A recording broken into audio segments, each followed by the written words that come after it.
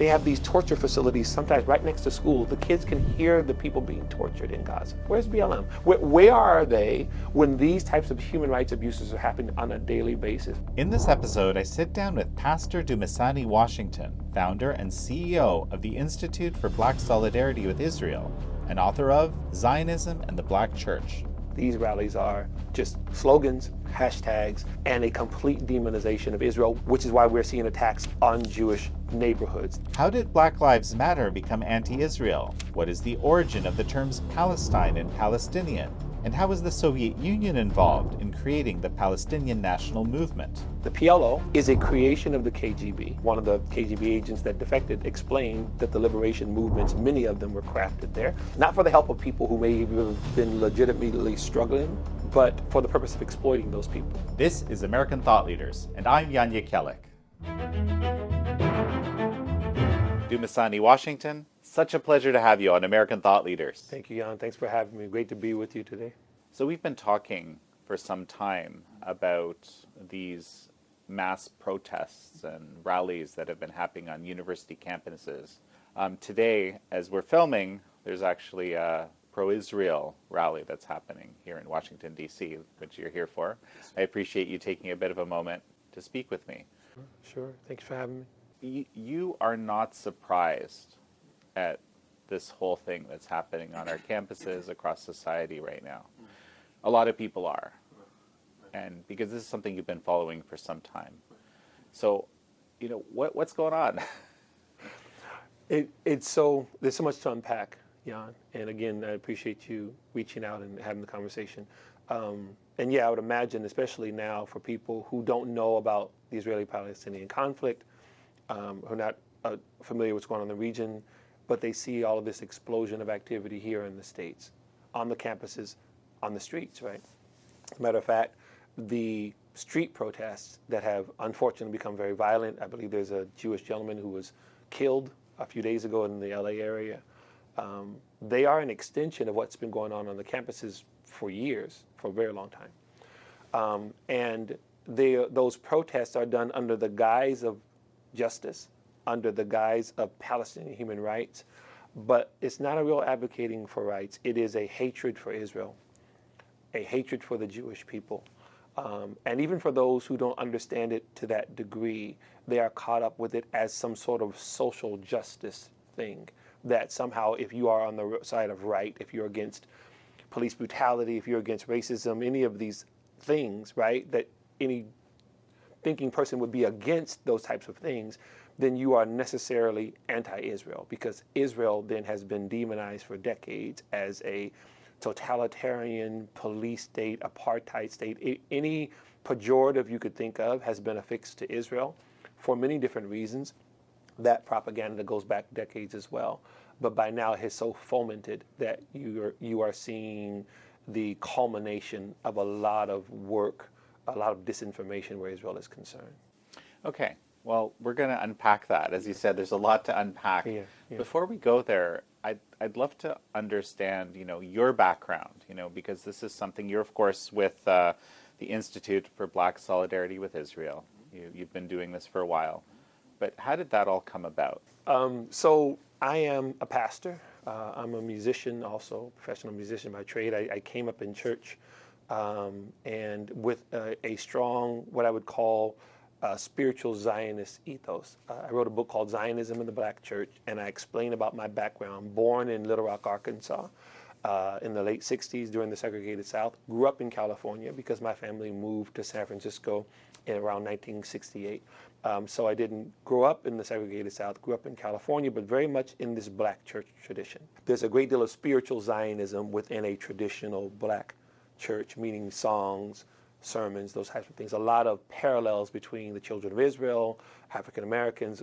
Harriet Tubman, one of the most notable abolitionists, was called Moses, right? The Negro spirituals from centuries back were almost always set in this whole redemption narrative. Go down Moses, Joshua at the Battle of Jericho, all of these things, right? So there was nothing new. Even the Lift Every Voice and Sing, what Booker T. Washington dubbed the Black National Anthem, even though it's been politicized today, it was very much of a cultural heritage thing for Black Americans. That's how I was raised, right? This was my reality.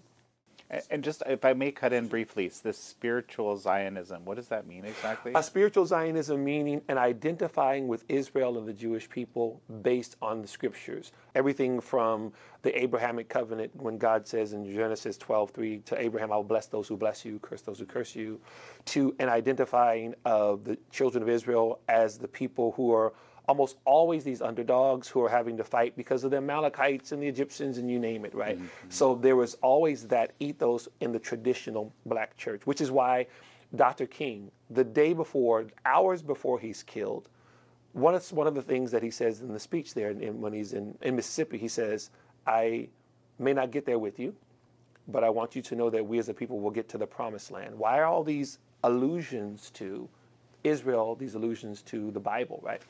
This was a black church thing. And it was not even just in terms of church, but in terms of culture. This was always kind of known, right? So I say spiritual Zionism, aside from the Jewish state of Israel, right? Not so much, it wasn't a political thing as much as it was as identifying spiritually, scripturally.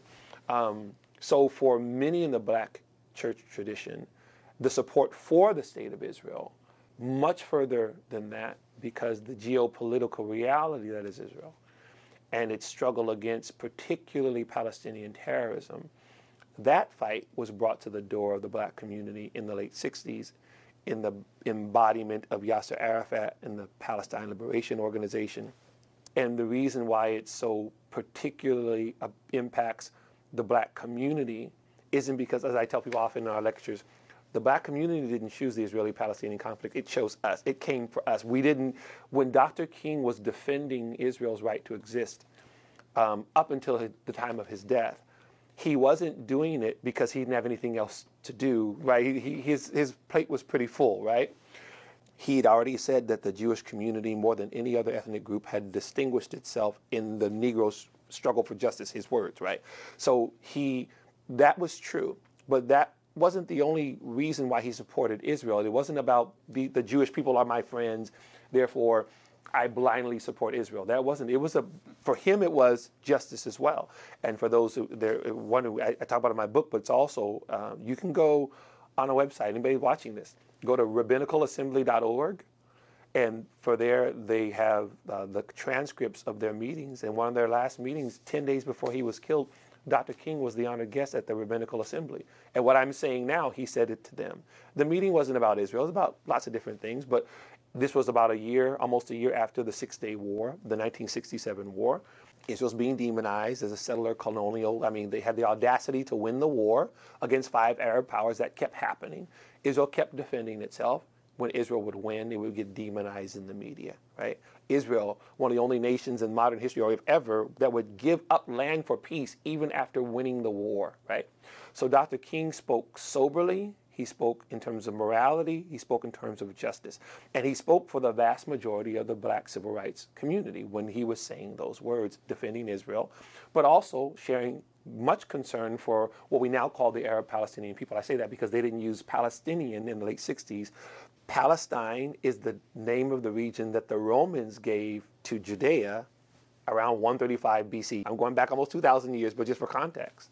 So in the modern era, a Palestinian was known as a Jew who lived in the region, and the Arabs were called Arabs. Yasser Arafat began to coin the term Palestinian as a weapon against Israel to say the Palestinians are the indigenous people who own this land and these Jews are interlopers who came and stole it. All of that is false, but it sells if you're trying to sell a social justice narrative, right? When you're telling the history of any nation, and let's just keep this in America for a moment, as great as a nation is, there's warts, there's flaws. So I think Bob Woodson was the one who said that slavery was America's original birth defect, right? But it's still the freest nation in the world, even with its imperfections. Unfortunately, as we know, kids on campuses have been told that America is the most evil nation in the world, the most racist nation, which those things aren't true. Well, who's America's closest ally? Israel. So by default, Israel gets demonized in that same way. The only viable democracy in the Middle East, a nation of 9 million people, but includes Jews and Christians and Muslims and Jews, and they serve in the military. I mean, it is a multi-ethnic and pluralistic a society as exists outside of the United States. Yet it's demonized as the one that's oppressing, that's committing genocide. Again, none of those things are true, but that's perception. Hence, kids on college campuses saying free, free Palestine, not knowing what that means. Saying from the river to the sea, not understanding that is a call for genocide against the Jewish people. Those things have been popularized, and this is the tragedy of where we are right now. You know, I just want to comment on one thing. I keep thinking about this idea of projection. There was this, you know, one of the guests on this show, James Lindsay, coined this term, the iron law of woke projection, right? And this idea, we kind of have a real sense of, let's call it genocidal intent when you look at what happened on October 7th. I don't think that's even debatable. Yet, basically Israel is being portrayed as genocidal somehow. So, in the context of a mentality, particularly of a far left bent that is more Marxist in its leaning, that is anti-American in its leaning, anti-democratic in its leaning, right? One of the first things that happens is that truth is suspended. Words don't mean anything anymore. Bayard Rustin was one of the founding members of what was called BASIC, Black Americans to Support Israel Committee. It was founded by him, A. Philip Randolph. Members included Coretta Scott King, the who's who of the black community, formed this pro-Israel organization because of the demonization that was happening about the Jewish state and the Jewish people, just like what's happening now, right?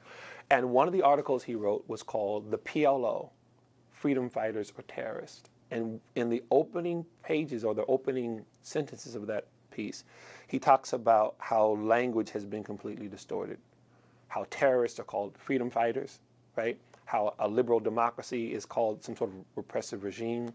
And the reason I mentioned that was 1975. It's a long time ago, right? So you've had this indoctrination that he's addressing that was already a problem then that has just been saturated, right? So in answer to your question, why can Hamas then launch a genocidal attack, killing women, children, babies, and all the horrific things that people are aware of it, like an ISIS? Why can it do that but then be hailed as freedom fighters, as fighting oppression, right? Because language has been turned on its head, right?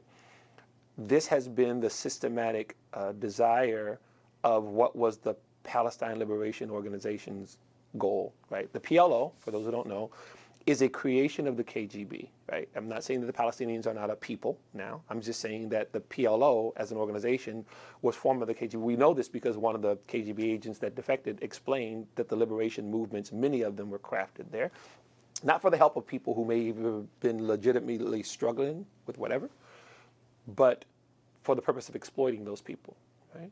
So Yasser Arafat becomes the chairman of the PLO in 1969, ironically a year after Dr. King's death, which was 1968. And one of the first things that he does, Jan, is reaches out to the younger members of the Black Civil Rights Movement, the people like the Angela Davises, Eldridge Cleaver of the Black Panthers. And why does he do that? Why a conflict 6, 7, 8,000 miles away, right? From Oakland, from Chicago, right? And especially in terms of black civil rights, if you're talking about police brutality and those types of things that are going on in these cities. Why is a Palestinian leader, quote unquote, because he's born and raised in Egypt, right? But why is the leader of a PLO concerning himself with black leaders in America? South Africa as well. He was close friends with Nelson Mandela. Nelson Mandela, who never condemned Israel's right to exist, none of those things, right? But why? Why did he single out the black American community, leaders in that community? Why? To sell his genocidal goals as a freedom movement. Again, it was going to be difficult for him to get press coverage saying, I want to destroy Israel from the river to the sea, right? But if he says, we want liberation, if he says these white Jews are oppressing us the way that white people are oppressing black people in the United States, then that resonates with someone, even if they don't know the truth of what he's talking about. Even if they don't know what a Mizrahi Jew is. They don't know the Jewish people are. They're not a color. They're an actual ethnic group of people, and they come in all colors. So if they're not aware of that, it just sounds familiar. So kids are saying Israel's an apartheid state, they don't know what apartheid is. If you even ask them where it originated, they don't know anything about South Africa. But it sounds bad, right? But because they had heard enough word association, Israel bad, Israel genocide, you know how disinformation works. You keep saying over and over again. That's been going on for a long time. And that's what it's based on. I think I'm on the side of justice. I think I'm on the side of right. Greta Thunberg, just after the attacks, she's been the whole climate person and everything, and now she comes out, free Palestine. What? We didn't know you knew anything about the Middle East conflict. Do you know what you're talking about? No. It became part of her social justice grab bag. So she pulls out her Palestinian flag and then boom, right? And some people were shocked. We weren't shocked because we knew she's part of that same leftist stream. So in order for you to keep your leftist bona fides, you better come out pro-Palestinian, even if you don't know what you're talking about. Parts of these rallies, right? Which again, I mean, I've been looking at them, and a lot of them are quite, maybe all, I'm not sure, but are very clearly pro-Hamas, not just free Palestine, which is... There have been ISIS flags. What you are seeing on the streets, again, has been going on the campuses for years, for a long time, right? In the Quad, in the different places there. And the calls for genocide against the Jews, intifada, globalize the intifada. Intifada is a violent uprising. Intifada means the buses that have been blown up in Israel, the type of terrorism that has been visited on the Israelis for decades, right? So from the river to the sea, Palestine will be free is a call for a genocide. Once again, from the Jordan River to the Mediterranean Sea is the entire nation of Israel. So this is not about land. It's not like Hamas doesn't care about settlements in the quote-unquote West Bank. Hamas slaughtered babies to send a message to Israel. We want, in Hamas's own charter, their own words, they are committed to two main things where this conversation is concerned. Number one, the total destruction of Israel. Number two, the worldwide destruction of all Jews, right? How do we have a two-state solution conversation with Hamas? So they just slaughtered nearly 1,500 people. They still have another 240 plus who are held hostage. And Israel is being told by people of supposedly goodwill to cease fire, right? Hamas wasn't told to cease fire. Israel's been, because while they're saying ceasefire, Hamas is still sending rockets from Gaza into Israel, attacking its civilian population. For any logical thinking person would say, okay, Hamas is a bad actor, even if I thought they had some grievances. This is not a way to address any of those things.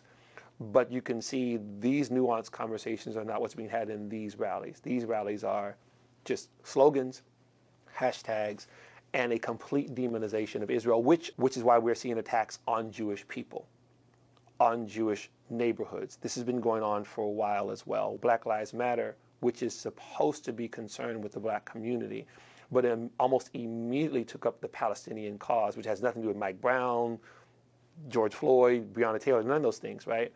BLM LA, during the George Floyd, the protests, goes to the Fairfax area of Los Angeles, which has been a Jewish enclave for a long time, defaced 5 synagogues, 3 yeshivas, Jewish schools. What does it have to do with police brutality? What does it have to do with the Israeli-Palestinian conflict? But this is what's been just accepted. For years, those of us in the space, not just me, but long before me, have said that anti-Zionism is anti-Semitism. Those who held the opposite position always would push back on that. What people are seeing now is that it's true. Why are people supposedly supporting the Palestinians in the street and are threatening the lives of Jews? Why is the Jewish community here in the United States seeing the type of hatred for them as a people, regardless to their politics, regardless to how they even feel about Israel itself as a nation? Why are they being threatened? Why are their children in school, Jewish kids in the library barricaded because there were Palestinian supporters outside kicking at the door? It was like something out of 1950s Selma, Alabama, right? This type of mindset has been present on the campuses for a long time, but now it's everywhere. It's somehow been tolerated, obviously. It's tolerated because, and I have to go political here, because it's considered, in some circles, progressive. It has become a staple, right? To deny that is to deny reality, and I'll give an example. Picture these protests on these campuses, on these streets, right? But they're actually neo-Nazis and white supremacists. You know how fast the FBI would have shut that down? You know how quickly these people would have been paddywhacked, right? So why is it okay for this type of violence and this type of rhetoric, bloodthirsty, especially after? I mean, Black Lives Matter, Chicago tweets a picture of a paraglider who slaughtered the kids at this festival that was there, right? Why does that get a wink and a nod? When Hamas was sending 4,000 rockets to Israel in 2021, Black Lives Matter posted its support for the Palestinian, i.e. Hamas, right? But it didn't get the media coverage or anything. Because it's seen as progressive, because it's seen as pushing against totalitarianism or imperialism or Western encroachment, it's amazing. Dr. King called Israel an outpost of democracy. It's surrounded by despotism, right? Fast forward to now that's seen as some sort of bad thing, that somehow it's outpost of democracy means a manipulative puppet of the United States that's doing its bidding, right? That's what's actually been accepted. Not true, but that's what's been accepted. These are not happening on conservative Christian campuses, right? Nobody's calling for the death of Jews at Oral Roberts University, right? Okay, because if it was, it'd be on the front pages of the paper. They'd be shut down. Picture a white supremacist group setting up on a campus saying all these Negroes should die, right? The South shall rise again. They wouldn't last 5 minutes, and rightly so. Shut them down. I'll be the first person shutting them down with you, right? But why is it okay for the Jews? Or why can I say from the river to the sea? Why is that okay? Because it's considered progressive, right? Some people who are now seeing the level of vitriol for Jews and for Israel, one of the reasons why it's taking them aback is because it's new to them. Addressing the anti-Zionism on the campus now is very much like closing the barn door after all the horsemen are just gone. They've been gone in the next county. The horses are complete. That's what we're addressing it now way, way late in the game. Well, I mean, you've tried to tell people before, though. Not just me. Many people were long before me, but yeah, we have. I did an event with our Jewish friends out in South Jersey last spring. And we were talking about anti-Semitism in the black community. We talked about things like Louis Farrakhan, Black Lives Matter, a few other things. I made the point to the audience that was there is that the greatest source of this type of Jew hatred is actually the college campus, right? This is why the indoctrination, which has been happening for a long time. In as much as we were talking about anti-Semitism in the black community, and that's a worthy conversation, that it's not the black community that controls Stanford, Harvard, UC Irvine, Michigan, some of the most, at this point, lethal types of activities where Jews are concerned are happening on progressive college campuses controlled largely by white progressives. That doesn't mean there's no anti-Semitism in the black community, but we're talking about the systemic, wide-ranging, much of why we see what's going on on the streets right now. That didn't come from Howard or Spelman or from that came from Harvard, Yale. That came from where there's such anti-Zionism that's been there for such a long time. You know, there's people threatening to quit at the White House. There's congressional staffers walking out from work. And you mean because of what they feel is a lack of support for the Palestinian cause? Oh, no, absolutely. So this is what we call the oppression Olympics. Once you put a team together based on how much each person is oppressed, at some point that team is going to start to crumble, because that team is going to turn on itself. Meaning, for those who consider themselves concerned about Palestinian human rights, but have only fixed their gaze on demonizing Israel, not on Hamas, who've been the brutal rulers of Gaza since 2007. Israel removed every Jewish man, woman, and child from Gaza in 2005. By 2007, Hamas, which is a terrorist organization, again, dedicated to the destruction of Israel and the destruction of worldwide Jewry, they've been in charge of launching rockets, terrorist attacks, building tunnels, all of these things, right? If the person calls themselves concerned about the Palestinians, but have nothing to say about how Hamas has been brutalizing those people, they're not pro-Palestinian, they're anti-Israel. It's one thing to be against police brutality, it's another thing to just be against police because they represent just oppression, the whole thing, right? So what you've had here now is that in that progressive coalition, those who consider themselves pro-Palestine, but are actually anti-Israel, who don't want this current administration to do anything that looks like siding with or helping Israel. That's where some of those protests are coming. What's amazing is that this administration, which is a continuation of the Obama administration, we feel that the Biden administration's, among other things, billions of dollars of funding for terrorism in the region is a lot of where we are here. The Taylor Force Act was made law in 2018, which stated that no administration could knowingly fund Palestinian terrorism. From everything that we can see, it seems as though that law is not being honored, right? Billions of dollars that have gone to the Palestinian Authority, money that has gone to UNRWA, which is the United Nations Relief Works Agency for the Palestinian refugees, which is, those who know, it's a coffer for Hamas, which runs Gaza, not to mention the money that has been released in terms of sanctions relief for Iran, which is the main actor. Iran funds Hamas, funds Islamic Jihad. It works with other destabilizing forces within the region, right? It's the number one state sponsor of terrorism. This administration has totally empowered all of those bad actors. So when we see something like October 7th, we feel very strongly that the administration is very much, unfortunately, involved in what happened because of the funding that goes to this terrorism. So here you have those who are angry with the Biden administration, who feel that they've been too much of an ally of Israel, right? And our organization, I guess if you're the Biden administration, you can't win for losing, because we feel the opposite. We feel that the funding of the terrorism is a lot of why we're here now. Right now, again, as we speak, I don't know how it's going to play out, but apparently it's being considered to do another $10 billion of sanction relief, if I understand. So yes, I saw that. The fact that it's even a consideration, see, that should give anybody pause.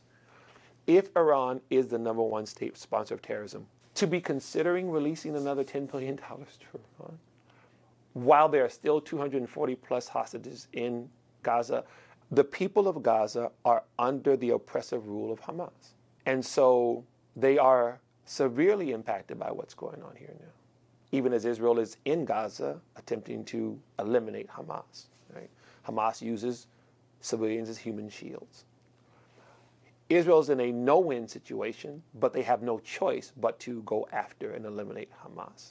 The humanitarian aid that's to go in is supposed to be for the people, but here's the further complication. Hamas rules with an iron fist every parcel of food and all the materials, and I'm not in any way suggesting that the people don't get what they need. But for our organization, we feel and have felt for a long time, there needs to be more of a systematic way of keeping Hamas from taking all of that, whether it's fuel, all of those things, right? And because Hamas is firmly and totally in control, there is no way to make sure that the people of Gaza get any of those goods unless you remove Hamas. And see, now we're right back in this quagmire, right? This has been what Israel's been dealing with for a long time. Iran is the main actor. In Sudan just the other day, there's another slaughtering of Sudanese Christians by an Islamist group that seems to have connections to Hamas as well, right? Because Hamas is not just this group that runs Gaza, it is a part of a network that's funded by Iran, right?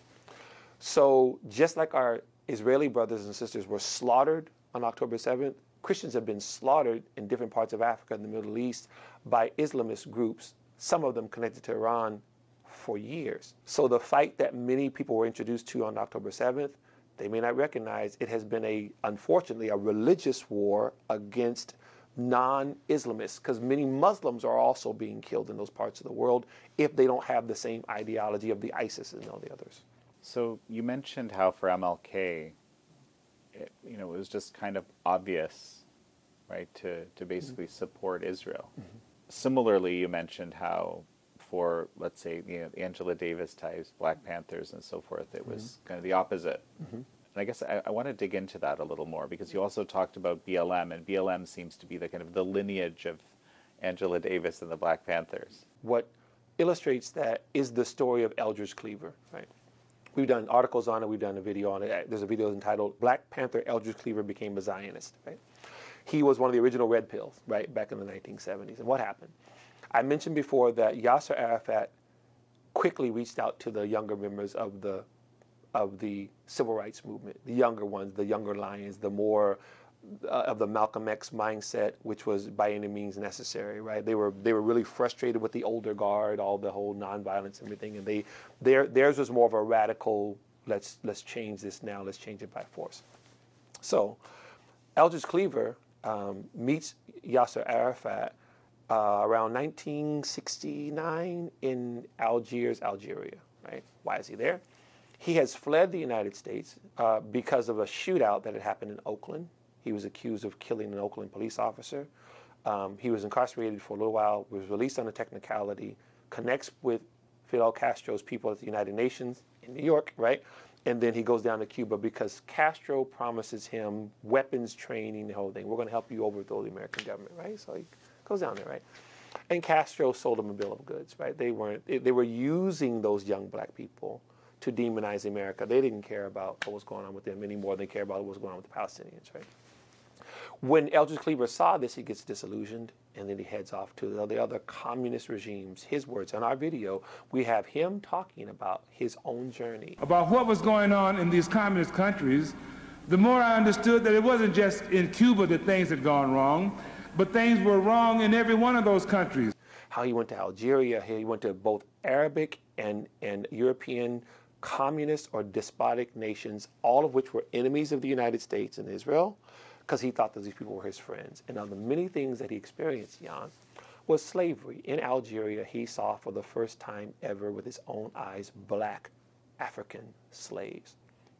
And then he saw them in other countries as well. He's going, wait. How are you our friends? And you enslave people who look like me. You call them Abid. What's going on here? And slowly but surely, he saw that in as imperfect as the criminal justice system was in America, there in these different nations, there's no criminal justice system. They would just line people up on the wall and shoot them if they accused them of something. They would just knock down somebody's house. He said, I started to miss the Oakland police. People started laughing in the audience. He said, don't get me wrong, I'm still against police brutality. He said, but now I'm understanding a little bit more of what happens in the world in these communist regimes that I thought were my friends. I thought they were concerned about human rights, and what they were concerned about was demonizing the United States. From Yasser Arafat, he also learned the whole PLO thing, that struggle was parallel. Just like you're struggling here in the United States, this is again what the Jews are doing to us in the land. And so he started talking against the Zionists. Zionists are our enemies. You know, we stand against the watchdogs of imperialism, the whole thing. But as he got red-pilled, not only did he see that what was being told to him was wrong, he understood even further in a deeper dive of the very close relationship between the Jewish and black community, Israel as a democracy that is doing great good in the world. He came back after 7 years of this odyssey, he came back staunch Zionist. He's writing articles. He's condemning the UN for condemning Israel. It was a complete change. He started reaching out to his former colleagues, those on the far left. And he didn't die till like the 1980s, I believe it was. But he spent much of that time telling the people what he had learned. Many people didn't get to experience it the way he did, to be on one side and completely go to the other side. Eldridge Cleaver was that kind of person. You would try to show him the city. He would leave your tour group and go off into the highways and the byways and talk to the people himself. That's just the kind of person that he was. So in Cuba, he talked to Cubans. He stopped talking to Fidel Castro's minions. And he talked to people who were like, it's terrible here. If I could leave, I would. So he started seeing that everywhere. He said in every communist country that he went to, he saw the same oppression. He said, this is not what people are making it out to be. This is what's going on now. These young people are being sold this thing, which includes anti-Zionism, because they're being deceived. Eldridge Cleaver, for us, is an example of what happens when someone sees the truth. And one of the things our organization does is we give the full story. Here's what's really going on. Who's Hamas? Who's the Palestinian Authority? Who's Fatah? Who's Mahmoud Abbas? Who was Yasser Arafat? Why is Khaled Masha'al, the leader of Hamas, worth $6 billion the last count? Right? What's actually going on? And we talked about BLM. BLM was formed in the mindset of the pre-red-pilled Eldridge Cleaver, right? They are giving a version of the Palestinian-Israeli conflict that is not only not true, but it's simply a cover for Hamas. It is a cover. You are doing PR for terrorists because you're not concerned about the honor killings. You're not concerned about the fact that gays get thrown off of rooftops in Gaza. You're not concerned. People of Gaza have regularly protested Hamas to their peril. Jan, as you know, this is a totalitarian regime. You don't get to make signs and march and, we want peace, we want justice. No. So they do it knowing they're going to be incarcerated, tortured, or killed. That's a level of bravery that's there, right? People in Gaza get on rickety boats and sail in the Mediterranean trying to get somewhere in Europe so they can be free. Where was BLM, right? When these people were being arrested and tortured, they have these torture facilities sometimes right next to schools. The kids can hear the people being tortured in Gaza. These guys are screaming out because Hamas is torturing them. Where's BLM? Where are they when these types of human rights abuses are happening on a daily basis, right? They have that mindset like Eldridge Cleaver had until he got red-pilled, when he realized that maybe the PLO is not our friends as the black people. Maybe they're not the friends of the Palestinian people. Maybe they are terrorists. Maybe they're just trying to destroy Israel and they're using us as pawns in this game. Absolutely fascinating discussion, Dumisani. Thank you. Any final thoughts as we finish? Well, just again, I thank you for having the conversation. I think that it is important. I think it's timely. Those of us in this Israel space, especially, we do Israel-Africa work and everything. We're aware of these issues, but we recognize that the vast majority of people aren't. Their lives are busy. So I think it's important for them to have access to information that's beyond the boilerplate, beyond the hashtag, right? That they can actually do a little bit deeper dive. So I want to thank you for giving us the opportunity, and hopefully people will kind of go a bit further and find out some more for themselves too. Well, Dumisani Washington, it's such a pleasure to have had you on. Thank you, Jan. Thank you for having me. Thank you all for joining Dumisani Washington and me on this episode of American Thought Leaders. I'm your host, Jan Jekielek.